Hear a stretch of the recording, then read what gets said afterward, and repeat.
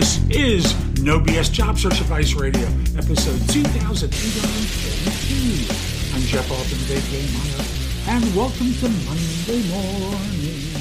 It's a wonderful day.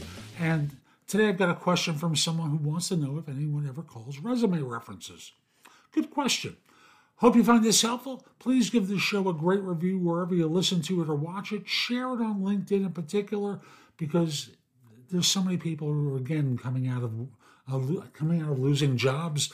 They need to learn what you already know. And I'll be back in just one moment. Does anyone actually call resume references anymore? Now, I want to be clear. Resume references, I'm not sure what a resume reference is. Is it the three people that you put on the bottom of your resume when you're submitting your resume for something? In that case, no one calls them. They have no interest in calling them. References are only checked at the time a firm is considering making an offer to see if your references will support your candidacy or basically let them know you're a screw-up. The proof that you're a screw-up is, remember, you're giving them the references. And if your references are not good, whose fault is that?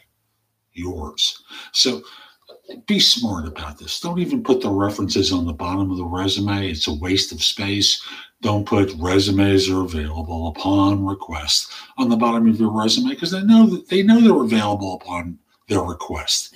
It's, again, a waste of space. So I'll simply say no one's going to call them if you put them on the resume. However, they will call them prior to an offer, or they will call people prior to an offer. And the result winds up being it is a difference maker. So that's today's show. I hope you found it helpful. And if you did, here are a couple of ways I can help you even more. First of all, connect with me on LinkedIn at linkedin.com/IN/The Big Game Hunter. Mention that you listen to or watch the show. I like knowing I'm helping some people. Also, join me at jobsearch.community. Now, whether you become an insider or not, there's a lot of stuff on the homepage to help you. Books, guides, video courses, videos, some good stuff to help you. And if you become an insider, you get access to all my video courses, books, and guides, and you can ask me questions, and I log in daily to respond to everyone.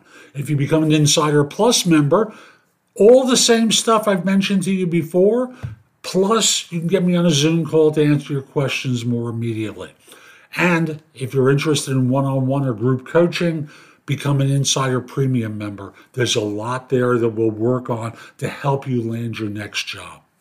And you get all the other content as well. Hope you have a terrific day, and most importantly, be great.